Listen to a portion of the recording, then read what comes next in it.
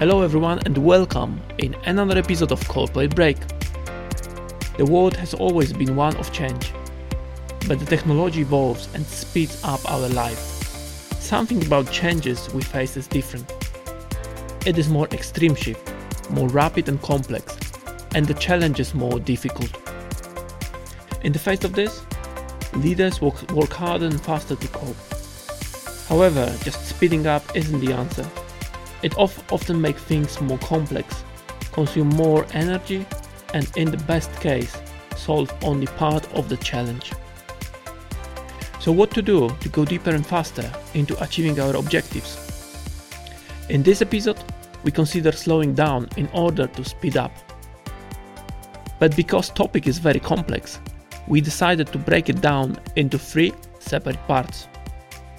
Please be welcome in the part 1 of episode 10 of Corporate Break.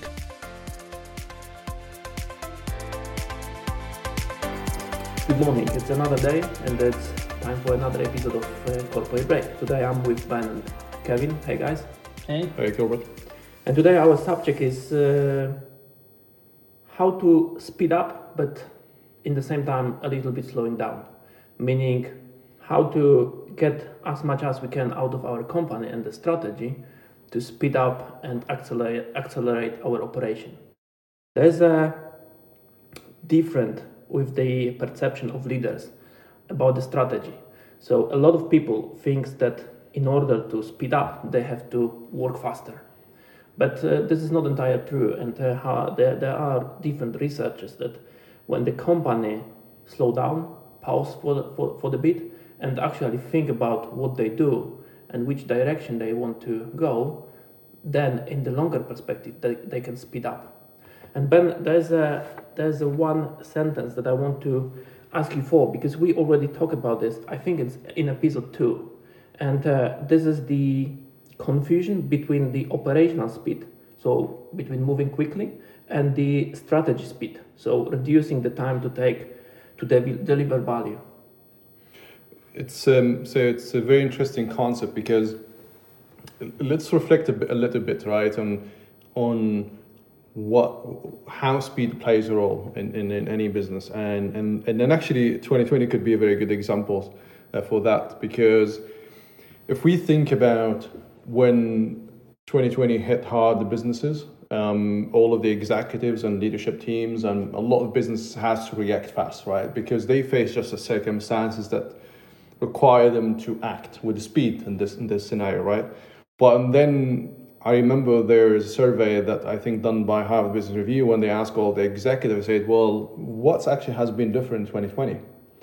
And actually more than 85% didn't change anything. It just, they didn't even shift their strategy. It's just they had to accelerate. And then I think I think it was McDonald's CEO was saying that nothing changed for us. It's just the music, the dance has to be faster because the music just got accelerated. So it all depends on whether you slow down or speed up. So I think it's more a reactionary movement than it is right and anticipate the things. So strategy stays it is. Strategy as such is a long term. It stays as long term. Nothing changing there. But just how the execution speeds, how that plays out, and considering the circumstances that the business operates in. I think for me, what you mentioned, a key point for me would be the pausing.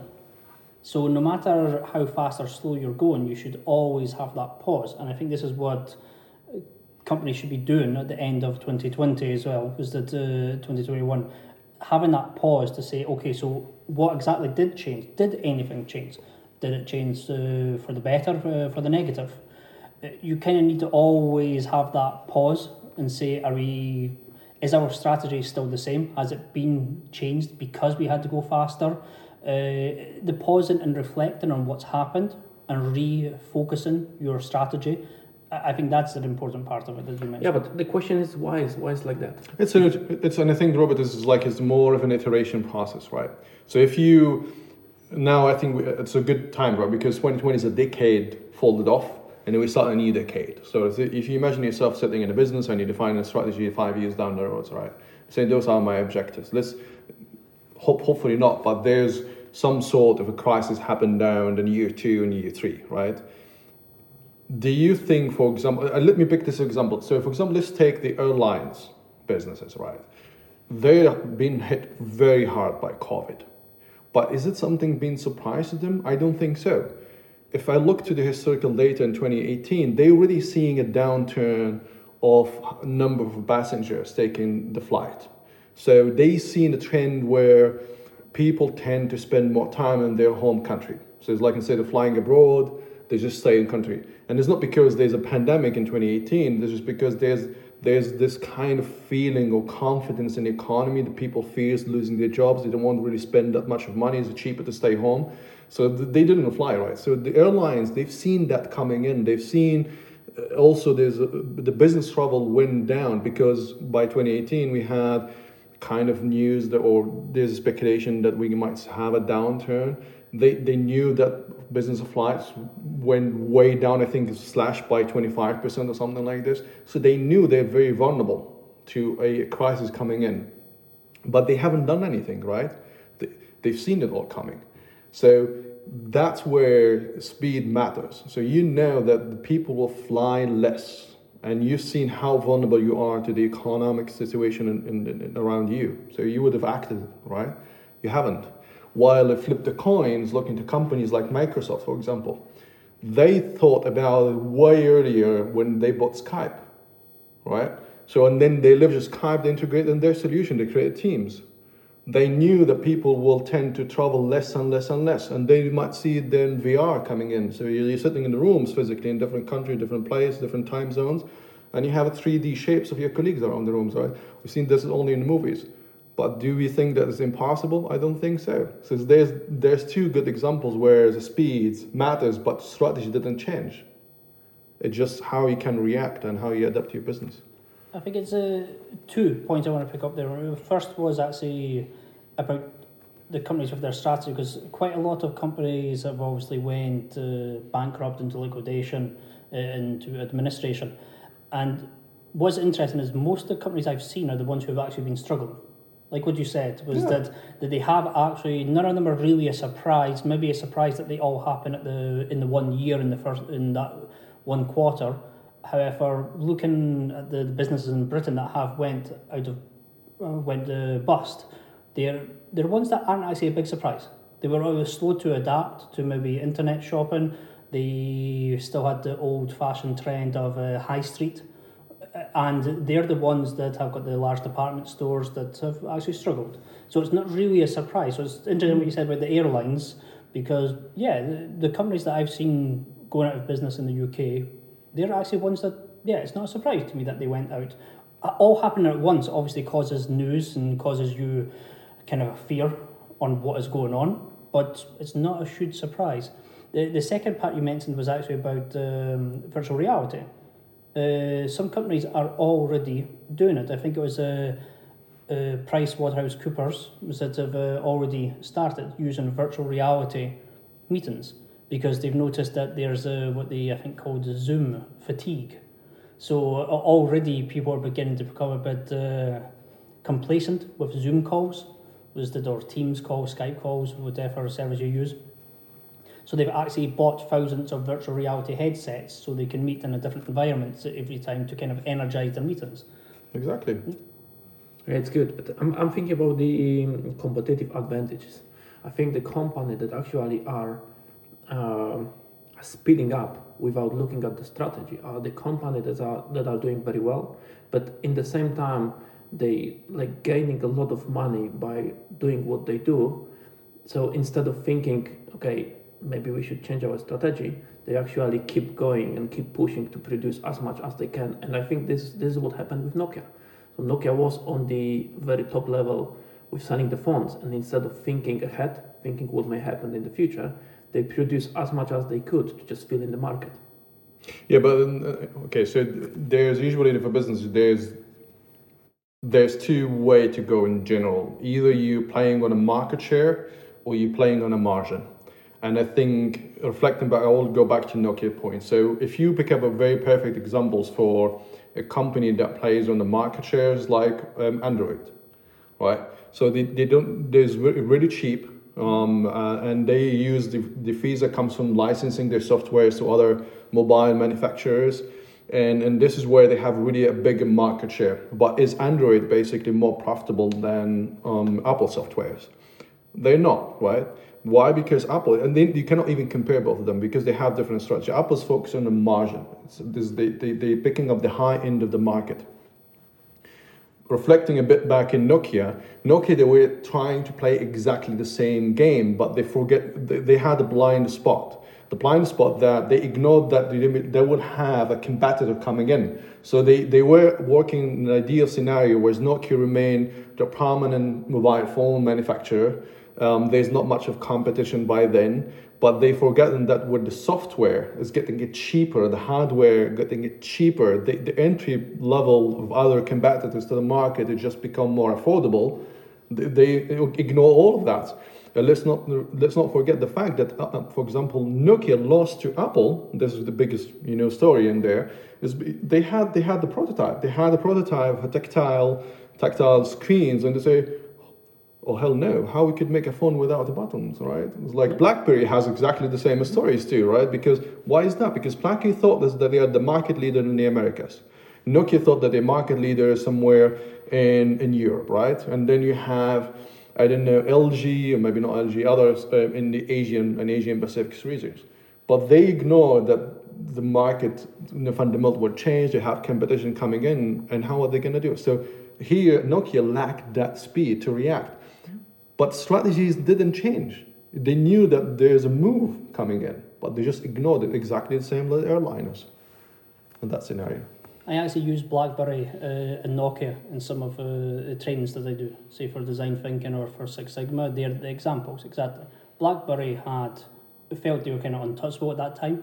They knew the technology was there for touchscreen. They decided not to go ahead with it because they were happy with what they had. But of course, we know that you need to always improve continuously, and this is where it comes in. So their strategy faltered at that point. And I think this design thinking is a good example, because after each session, this is what you mentioned. You have to pause and actually think what you discussed before. Yeah. Instead of rushing to another session to produce as much as you can. Yeah. So in design thinking, was that you got different level of hours or days? Was it for your workshops? But you're definitely was that at the end of each session, you have that pause, you call it playback or reflect, where then you actually present to the rest of the group who are not in your team in the workshop. You present to them what you've discussed and where you are. It helps you stay on track. It helps you decide whether actually the track has now changed. Maybe you've discovered something that means that the original goal has now moved. But of course, this is the whole point. You need to pause, you need to reflect and decide that what you decided 1 hour ago, what you decided 1 year ago, what you decided 10 years ago as your strategy, is it still valid? Or is it time to change completely, or just to maybe make a small change to it? Quick question to the design thinking, out of the topic. Can we say that design thinking is a strategy tool?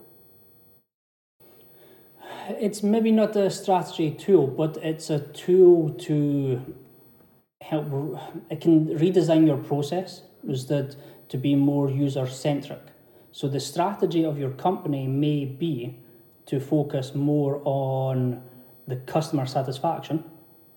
That may be the area, in which case this is when a tool like design thinking can make a big difference. However, it's not a strategy on its own.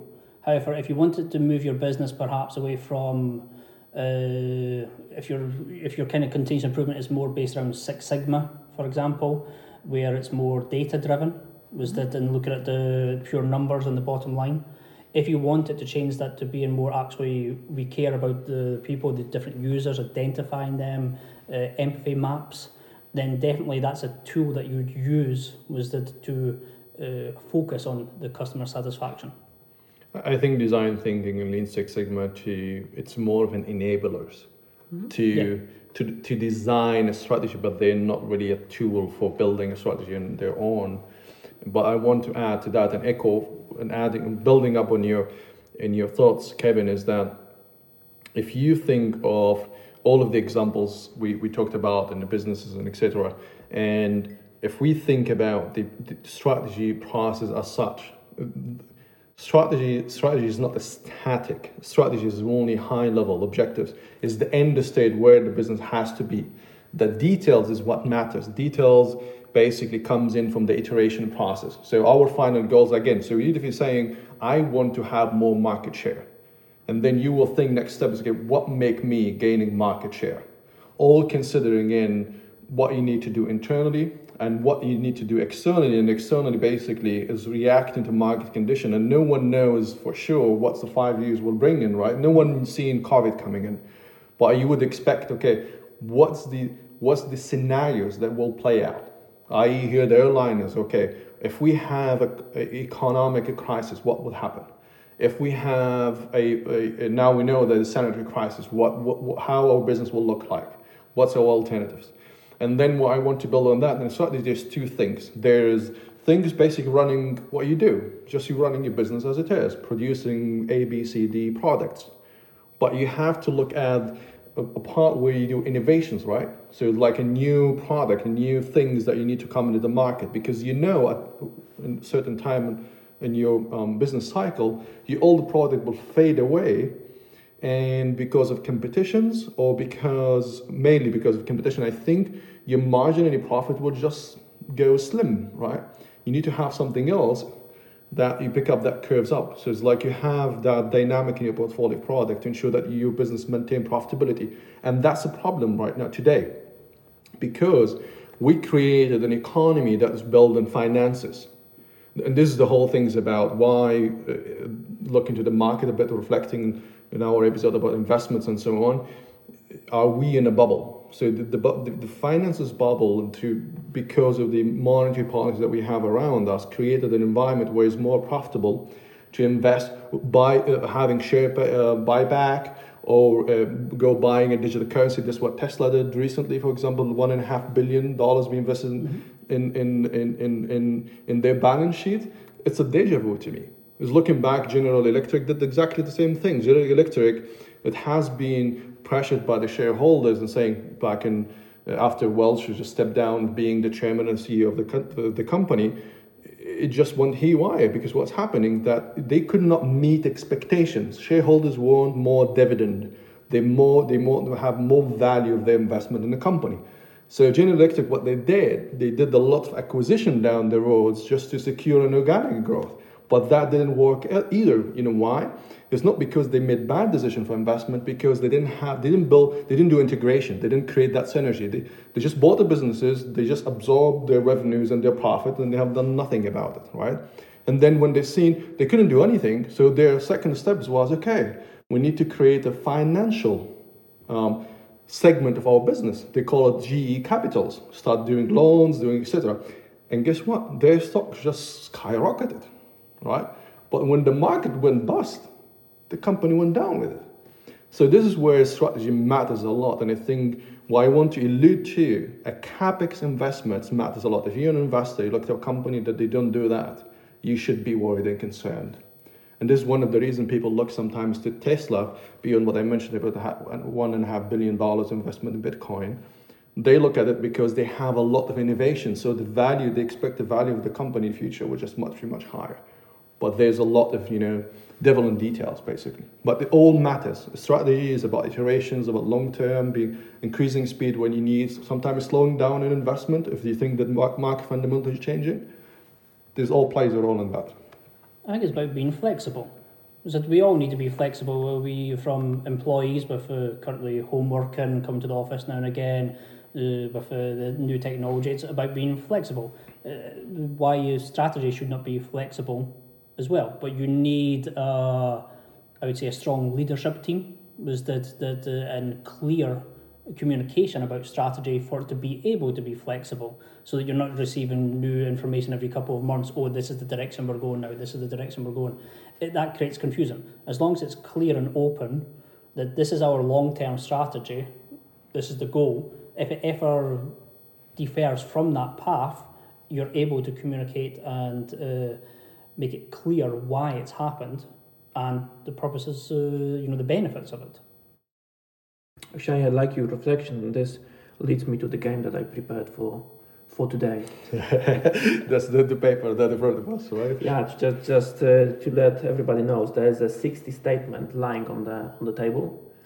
8 of them are related to the fast strategy, 8 of them are related to the slow strategy, and our task is basically to find contradicted statement and then a little bit reflect on this. And some of them you already mentioned, so it will be easy, but there are also some new statements that maybe give us a little bit shed light how the strategy should be in the future. Because this is what Kevin mentioned, this flexibility, this agile methodology is something that we will see more and more in the future. So now you can hear a little bit a noise because we are going to shuffle the paper that is laying on the table. But then at the end, I would like to have a kind of a ready product, meaning what is the fast and what is the slow strategy. Good, let's start. Yeah.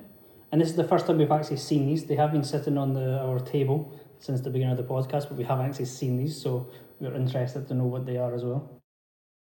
So you want me to select one first? Yes. Would you like me to read it out? Yes, let's pick up the one.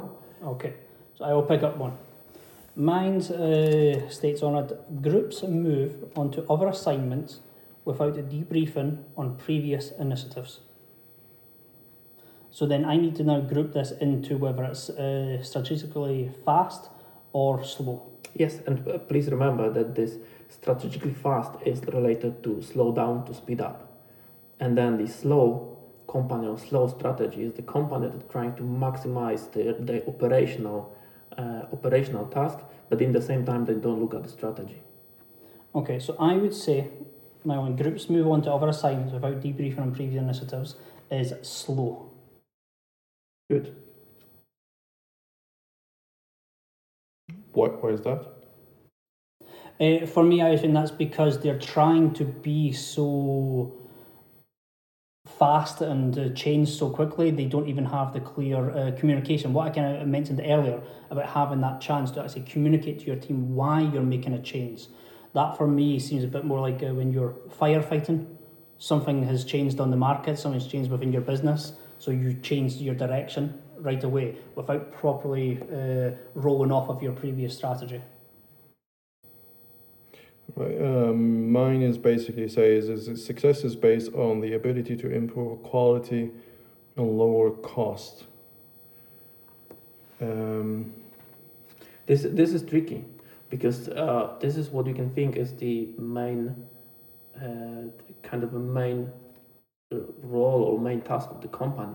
But think about whether this is like an old paradigm or the new paradigm. Is it something that will bring us the value in the future? Or we can put it in the middle and then we'll see if we found a contradictory statement for this. I don't want to take long of it, but to me is more that's to me is like strategically fast companies for one reasons, because I think goes back to my argument earlier on. There's two faults to me in doing a business. You're about running your businesses and then kind of having discoveries of a new things that you have to do. And this is to me fundamental to fix and fast, because that's the core of your business, or at least in the business setup. But then you have other part of it, which is you need to maybe take it a bit slow. Say, i.e., you want investment on a new product, and you might see, okay, you went down the roads, like, for example, like now Apple cars. Like Apple has been talking a lot about creating an EV, and that's they killed the project and then they put it back again. But why they put it back again? Because Apple product right now, they make most of their profitable mobile phones, but for how long they could make that up?